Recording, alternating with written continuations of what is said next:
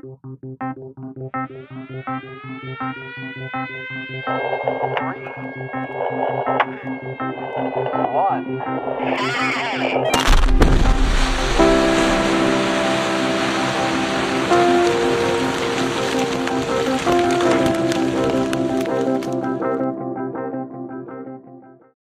this is the Blast Report podcast on all things blasting.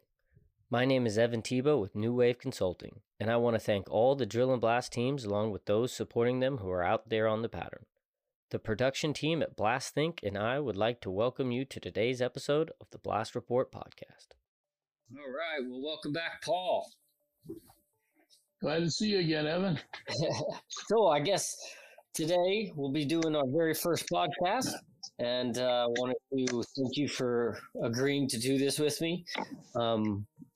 Kind of wanted to start out with Paul Sterk's origin story. We've talked about this in the past, and you've kind of shared with me a lot of things already, but it'd be nice to get this recorded and shared with the members of our community, and going to kind of focus on some of your history in the past and how it's involved with safety and how you've seen safety grow in some different aspects. And some of it will be quite sobering and some of it will be very interesting. So, Paul, you told me you've been in the industry 49 years now, right? Yep, 49 years this year. Okay, so that's really impressive. And we're going to make sure it goes to 50 with this podcast here. So you were telling me you got your start in Michigan, right? Correct. And what's the story about that? I think you told me you were actually a commercial boat pilot. Yeah, I graduated in June of 73, long time ago. And that summer, I went back one more summer to be a boat pilot, a commercial boat pilot at High Royal National Park. And I went out there and we did commercial fishing and on charters and stuff like that, and all out on Lake Superior. And a very enjoyable job, but that doesn't go year round. Yeah, you got sick of wearing the fisherman's choice. Well, it gets cold out there. Yellow wasn't your color. It turns ice. Oh, I don't mind the yellow. It was a great job to be out in the water all the time, but it doesn't last. And anyway, so in the fall I came back and I started my real job, which I was in the life insurance business for about 3 months, and then I go, this is not going to be for me. I can tell you that. And at that time, winter had set in already. And it was very cold. This was in Houghton, Michigan, where I was living, which is way up in the Keweenaw Peninsula, and Michigan, in upper Michigan, and the Keweenaw Peninsula, so way up there. And the only two jobs that were happening in the winter, besides unemployment, is to go into the timber and become a logger, or go underground. Underground was hiring White Pine Copper, which is located. And actually in White Pine, Michigan, about 5 miles off Lake Superior near Ontonagon, Michigan. And they were hiring, and it was warm. In the mine, it was warm compared to outside, and logging is very cold. So I said, I'm going to the mine. I've never been to the mine, and I lived actually 70 some miles away, rode the bus to the mine every day. And really? Home every night. Yeah. And how many miles you said? 70 miles. Wow. We had 2,400 workers there, and out of that group, probably 70% traveled by bus to the mine from different parts of upper Michigan. That's kind of nice. That way you can take a nap on your way to work and on your way back. And then you don't have to be responsible for being white-knuckled through the terrible... Yeah, that's true. I worked in northern Canada and also out in BC, and they had buses for their employees, but not for the consultants or the contractors who I was. So I had to drive sometimes 2 hours through the snow and dodge elk, on the way to work. So I think a bus is kind of a nice deal. Yeah, it was. And back then, and they were Greyhounds too. I mean, they were nice buses, and they were, there was a hierarchy, of course, in the bus. If you were the young hires like we were, you had to go in the back, and then we had the bus was divided up with card players. They had tables that fit between chairs in the aisle, and they played cards. And then we had a college student group that they studied on the way, and then we had the sleepers. And it was kind of interesting how the hierarchy on the bus worked, So, but that's how we got back and forth to work.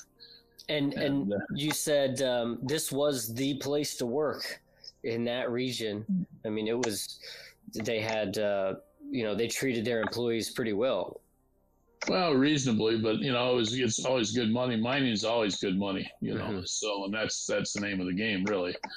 We wanted to make some money, so I went there. In fact, a couple of us went together. We knew each other, so we went together. So. And you didn't know anything about mining, but they put you in this 10T program, right? That you were telling me about. Yeah. It started out with a 10T pro. When I hired on, they asked if I'd like to be a boss, because I had a college degree. They were I could be a boss, and have a whole crew of men. And I go, I don't know anything about mining. I don't want to do that. So I don't want to learn this job from the bottom up. So I went in with their training program. It was a very good program. You don't see many of them like this anymore. It was 10T, it was called. And all the trainees worked in one section. They had the mines divided up in all kinds of sections, working faces and stuff, spread out over 25 square miles. So, there's a lot of room down there. And we had all trainees, which before you could get out of this 10T training, you learned how to run every piece of equipment. You learned how to drill, blast, muck, haul. You learn about brake systems and stuff like that. And it was actually a physical test on the equipment and a written test. And once you passed all that, then they put you out of the labor pool. Supposedly you could fill in for anybody that was off. But, he really as good as somebody that was doing it full time. And so you were telling me that there's a bit of a culture clash and a work kind of there was a big Polish man, you said, that made sure that you were a fast learner, something like that. Yeah. I worked for a guy named Polak Joe, and we had that was his name, and we had a bunch of Polacks there that were from the war in World War II. They came out of the concentration camps from World War II, and in 1950 they brought them over to the mine. And none of them spoke English, but they knew mining very, very well. And he brought me up to par, and a lot of stuff he knew. We couldn't talk, but we could, kind of hand stuff back and forth, try and work with our hands and point and stuff like that. And yeah, body language speaks pretty loud when you're doing something wrong, Yeah, and that was one of the first things I learned. I worked with him on an electric roof bolter. We were bolting. I was a laborer. I pushed the bolts, and he tightened them and, drilled the holes, and I changed drill steel. But I learned from him that in a mine, it's like that mine was very humid, not as hot as you would say at a deep mine. It was deep. I mean, we were 1,000 to 3,000 foot deep, but it wasn't real hot. But you were very humid. So if you saw rock bolt plates that were starting to dry up, where there was no little droplets of condensation on them, you got it out. You got out of there. And I learned that one day. I was looking in the bolts, as I noticed, and Paul Joe was pointing. He's pointing, and that at the plates that something was wrong, shaking his head. So I went up to look at it a little closer and touch one. And by the time I got up there, I turned around, he was gone. I could see as him going down the drift. I could see a light, so I ran too. And he was hauling out of there. He was hauling out of there. He thought it was coming down. So we had a number of cave-ins when I was there. So you were very careful about a lot of that stuff. Wow, and these were split sets, or what type of bolts were these? Point anchors. Back in them days, it was just point anchors, and and they were also resin bolts. We did a lot of resin bolting too, but most of the time it was on a 4x4 pattern, and it was interesting because I finally asked years later. I said, "Where did this 4x4 pattern come from?" You have to give a pattern to MSHA, a ground control plan when you do it, and they go, "Well, it came from coal mining, and the coal tunnels used to be 4 foot wide, and they put up a 4 foot piece of timber." and bolted. So they figured, well, if it works there, it'll work in any room in Pillar Mine. So that's where their pattern came from. Wow. Yeah. So I guess, so for our listeners here, we're talking about underground copper. Yeah. And this is, roof bolting for the support of the back. And it's, how tall are the ribs? About 18 foot there. About 18 foot. And a high. And then we had some low stuff that was around 14 foot to 12.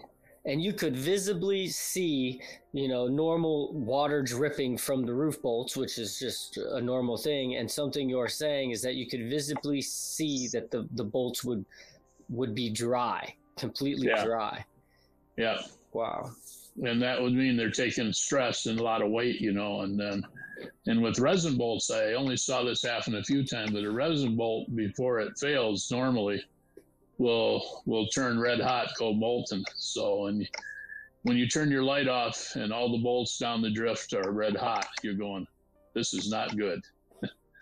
And that's unbelievable. Time to leave. That is unbelievable. Yeah. I've worked in underground lead, underground salt, and underground limestone, and visited a few other mines. And I remember the first time going to an underground limestone mine where there were no bolts. And I know that rock was competent, but it didn't feel right after coming from underground salt, and there was just some hairs on the back of my neck that were standing up, walking under places that didn't have bolts, even though, I knew it didn't need it, but still, just after knowing that. Well, coming from hard rock, it's a hard concept when you do see those mines that don't need to be bolted in it. Normally, they don't. The geology is good enough that they don't have to be bolted. In my years since then, I've seen that in more than one place. But that means that does not necessarily totally unbolted. They might have some special projects here and there. Now, when it comes to learning from Polak, what was it, Polak Joe? Yeah. When it comes to learning from Polak Joe, he was making sure that you were learning quickly with a crescent wrench, right? No, that was a different instructor. Oh, that was a different. That was Polak Joe. I was actually out production with him. That was back in 10T, and when we were in the 10T training program, we were on the jumbo, and there was 5 controls on each side, to make the boom go up and down, turn the drill on, and this instructor that we had, he was a big, huge guy, a big Swede, and didn't talk real well. You can't hear in there anyway when the drills are running. And so you would go to move the drill and touch the wrong control. And if you touch the wrong control, he carried this 12-inch crescent wrench and he'd whack your hand, So, and that was before we were wearing gloves. I got gloves pretty soon after that, but still, at the end of the first week, all my knuckles were black and blue, and you can't do that anymore. But you were a really good jumbo operator, real quick. Yeah, you learned real quick about that, and then my the other father thing had the same issues with the nuns in Catholic school. Yeah, he wasn't the best of the Catholics, so he always had. He says that's why he shakes to this day, is because he was always worried about a nun smacking him with a ruler. Yeah, and so it was interesting. And the other thing that I didn't learn from this guy, I learned from a different miner. But every day before we started, he was smoking a cigarette and he'd put it out, put the filter in his ear, and then he'd put a filter in his other ear, and I go, I didn't smoke, so I didn't have anything put in my ears, I get done drilling after an 8-hour shift, and I could barely see, could hear, so loud, because we had those big hammers, air hammers back in those days, with no mufflers or nothing, and terribly noisy, and get these tremendous headaches, for the first week. And we were waiting to go down the shaft in the morning one day, and I asked this old miner was sitting there. I says, "Man, what do you do to keep your head from hurting so bad when you're drilling?" And he goes, "Well, you use earplugs and muffs." And I go, "What are those? They never told us anything about that." And he goes, "Oh, go over to the safety place there. That guy will give you a set of earplugs, and you put those in, and you put those drilling muffs over your ears, and it'll be quiet." And it was like going to heaven, man. But they didn't tell you about safety shit when you first started. They didn't do that kind of stuff. But this was 1973. Mm-hmm. Times have changed. Times have changed a lot, man. So we didn't have a lot of that Safety. There was, so I've seen safety change tremendously over the years, and especially not so much when I was at White Pine, but other mines. But, it was an interesting mine because we've all heard of the safety pyramid. You get so many cut fingers, you get a broken finger, so many broken fingers, you get a broken leg, and all the way up until you get a fatality. Mm-hmm. And we'd get these safety meetings. They'd pull 300 of us together underground, this big room. They go, look left, look right. You go, one of you is going to be dead by the end of the week. And we go, what? And they go, well, we're at the top of the safety pyramid. Somebody's going to be dead by the end of the week. And unfortunately, that happened. It was right. They was right. More times than that. In the 1 year there, we had 4 of them in a year. Wow. And, it's from people getting run over by trucks and stuff like that. And that was a big problem when we were there because the rear axles on the trucks, they had an extra set of wheels on them. So they stuck out. You could stand out of the way of the truck, the truck come by, but the back wheel was farther out yet, to run guys over. Really? So, oh, yeah. But, yeah. That was a haul truck? Haul trucks, yeah. Haul trucks. Now, I mean, people, in our industry, since I've been in it, it's a little around 10 years or so, safety has always been a high priority. And I always tell people, mining and explosives isn't even in the top 10 most dangerous industries anymore. And you were in the fishing industry, and that's why that TV show was called The Deadliest Catch, because the fishing industry is number one, and then you decided between mining or logging, and I think logging is number 2.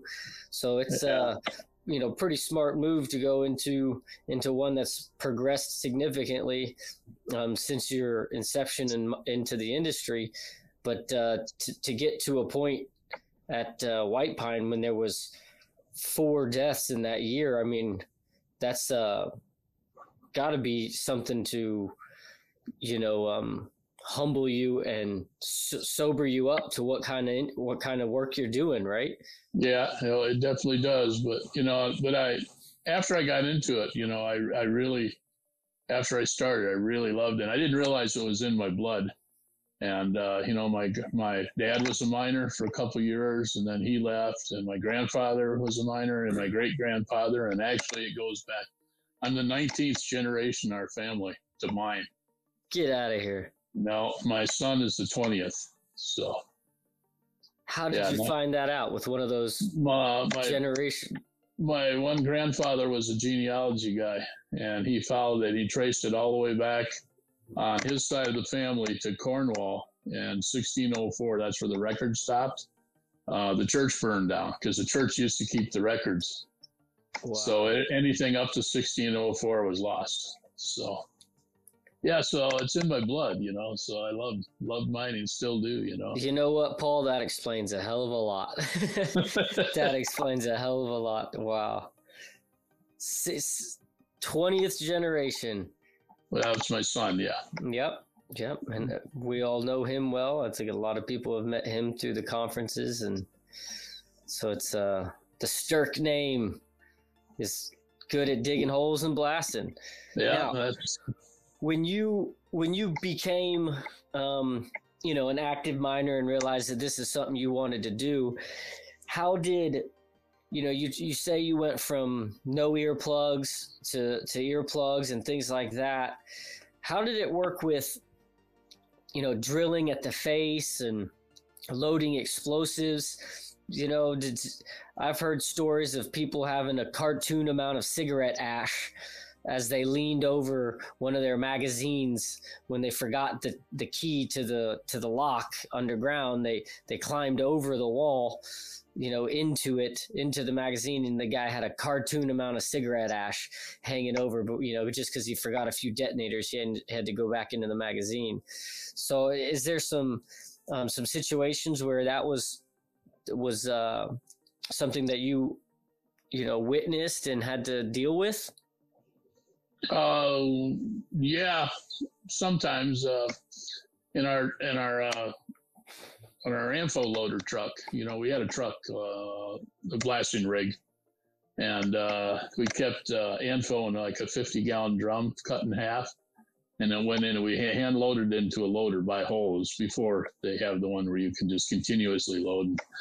Anyway, we were waiting to load a heading one day, and it was weird, and it had our lights turned out, and sitting there, and I seen a glow up there, and my partner was smoking a cigarette on the powder truck.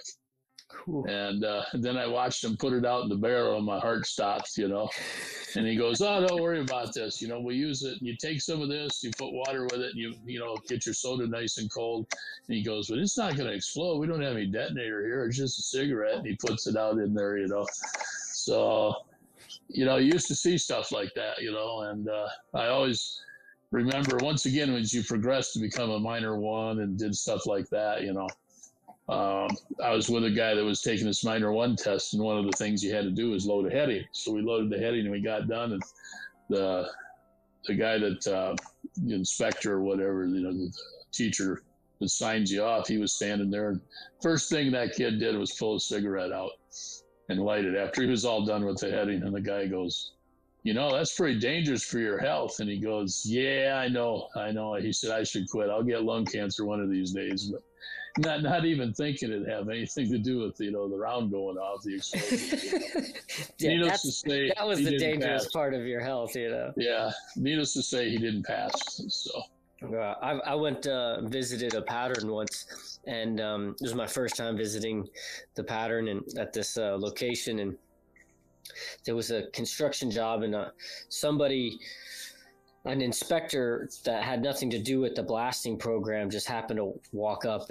Maybe it was with the highway. I don't know, but I kind of walked up at the same time from a different direction as this inspector did, and we started talking, and in the middle of the conversation, one of the blasters sitting on the pattern just lights up the cigarette.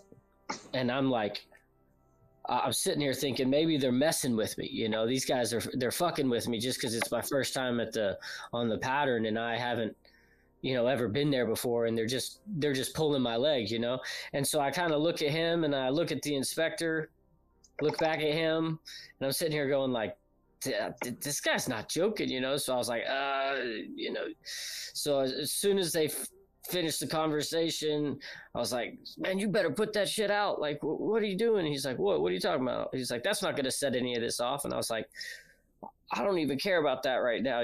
Like, I know you're operating electronic detonators and everything's already been stemmed, but let's not get ourselves in trouble and get bad practices so that someone does start doing things that they shouldn't be doing, Yeah. It was, and that was not that long ago, so it's all of that kind of the mentality between it, right? Mentality and training and retraining and retraining and retraining, and back in the old days, I think there was a lot of not enough training. There was training when you learned how to do everything, but not necessarily with safety practices, Until you learn the hard way. Like I think I told you about the first day I went underground. We went down into the mine. It was about a 5-mile ride in, and we went down the slope and back end, and they stopped. We went through this steel set place, and it was kind of messed up on one side. They got everybody out, and the guy goes, "Come here." And he says, "Look at all this blood on this steel. That's what happens to you if you drive your loader the wrong direction and you hit a steel beam." He said, "Don't ever do that." So, everybody's going, "Whoa," get back in the thing and head down into the mine, Mm-hmm. But, yeah. And, it was like, in those days, they talked a lot, but they didn't we seemed just to, it was all about production, Mm-hmm. we were all in them days, versus today, it's all about safety, then production. Back then it was all about production and then safety. And, we were young and dumb and figured we'd get away with a lot of it, So, but there was, and this mine was so big, like I said, we had a number of fatalities while I was there. And it's always something in the back of your mind, where a guy get crushed or something, Absolutely. Now, did you look at it from a point of view to where you were just kind of a number at this large mine, or did you kind of, what was how did it come down from management? I know you said it was mainly production first, but were there certain times where you had to make the conscious decision to say, "No, I'm not going to do this"? Oh yeah, we would do that now and then if we, because we had safety. I mean, we were a union operation, so we had safety union guys, and if you didn't want to go in ahead, you didn't feel safe. The boss said you're going in there, and you go, no, we ain't. Mm-hmm. We called the union guy, and then they'd come, and that's one thing about miners. They know how to make or break anything. We could slow the bolting machine down, so you'd be lucky to get a bolt in the shift, and stuff like that. That's very true, especially underground. Oh yeah, especially underground. And I know one time, this was in an untouched shale formation where we were at, and I don't know if my partner, I wasn't with Paul Joe that day, I was with somebody else. If he was tired, he didn't want to go in their place anyway and work. So it was actually also in oil shale. So we had, in places in the mine, we had oil dripping out of the back. And, being young miners, we used to light it on fire and make paraffin. You can make paraffin. So that day we lit the back on fire just a little bit, where it was dripping oil, got it burning. Just a little bit. Called the safety man. We ain't going in here. The back's on fire. What do you mean the back's on fire? Well, I don't know. It's burning. Come look. So they came, and then we had to get a hose and wet everything down, put the fire out. But then because we felt the ground was, and I listened to a lot of guys because I hadn't worked there as long, and they knew a lot more about, the ground than I did. I was still learning about ground and geology at that point, before I went back to school. So. And like I say, and some jobs were, back then were acceptable. Like in my unit, I was a driller blaster, but I also took on the extra job when they needed it. I was a misfire driller, and I got 2 job classes more. 60 cents an hour or something to go drill misfires. Wow. And I didn't know at that time that that's a really dangerous thing to do. But nobody had ever told me. You got more money. So. Yeah, I went in there with the boss, and the boss would line me up on the hole, and he'd be down there pulling on the electric wires, and then I'd be trying to wash the hole out, and then every now and then I'd bump the wrong control, and the hammer would come on, and, he'd start waving and jumping, turn the hammer off, and, but as well as I do, what a dangerous practice that is. Absolutely. And, it was very acceptable in those days. One of the things that I'm focusing on with my company is to do misfire training and to get more knowledge shared on that subject, because it's quite a shame. Like there's a lot of shame associated with that, and a lot of conversation doesn't happen after it happens. Until it goes to court, or someone's being threatened with going to court, or until someone is hurt, right? So that's a big focus I have, and that's quite interesting that they used to pay you extra money to go deal with it, to be the one who was, the one to go deal with it. I remember I had a misfire once, and we were digging through this trench line, and we had the product that we had misfired, and we found someone who would dig it. It was 3 miles of misfire. It's sporadic, not entirely sure where the misfires were. So we had to continue to dig the trench line, and we had equipped the loader, or the hoe with bulletproof glass and everything, and prepared it. But the operator himself was quite a loon, and he was kind of wanting to hit it. He kept saying, well, I got this bulletproof, glass and everything in these bars. I want to see this rock my world. And I just kept telling him, you are one crazy son of a bitch. You have no idea what this is going to do, especially if this is not just a detonator, and it's not just a booster, if there's still some product in the hole, and so it's weird. He got paid extra too to keep digging at that, but it's quite we definitely have to educate somebody on what they're getting into when you're around a misfire. But some people they just see a little bit more money and not entirely sure what they're signing up for, right? And it's different on the surface too than it is with underground. I always feel that being underground all my life, but underground miners are very proud of their work, and that's why you don't hear about a lot of misfire, because it's dark and it's a big place. and they can cover it up. They can fix it. Most of them know how to fix it, and if they don't, that's when they need to, you need to report it anyway, because you need to know what's going on, because from a powder company point of view, they want to know if it's a product failure, but it's educating the people what to do, whether it's wash it out or that, but it needs to be reported. You don't hear it do that because, that's just a pride thing, and it's not so much on the surface, I don't think, because it's real obvious when you have a misfire. Everybody in the world sees it. You don't see that in the underground. And, that's very true. Yeah. But it all goes back to training and education. So. Well, thank you very much. Yeah, I really, that's a very good subject. And I think we could probably have another episode or 4 on misfires alone. And how to handle that. That's something that's quite faux pas in the industry and something we should probably return to. But thank you again for coming on, and let's say my this pleasure. Is episode 1. So thank you very much, Paul, and thank you to all of our listeners. I really appreciate you guys coming out here, and I want to thank the team at Blast Think for producing this show, and please follow along for more episodes in the future and share this podcast with your colleagues so we can continue to honor the industry and the people in it. So, and if you want to contribute, just let Evan know or myself, and we'll put you in the podcast, because everybody's got good safety shares and stories about what has happened in mining, in the blasting industry. So. Absolutely. All right. Thank you very much. Have a good one. Be safe. Yeah. Okay. You too now. Be safe.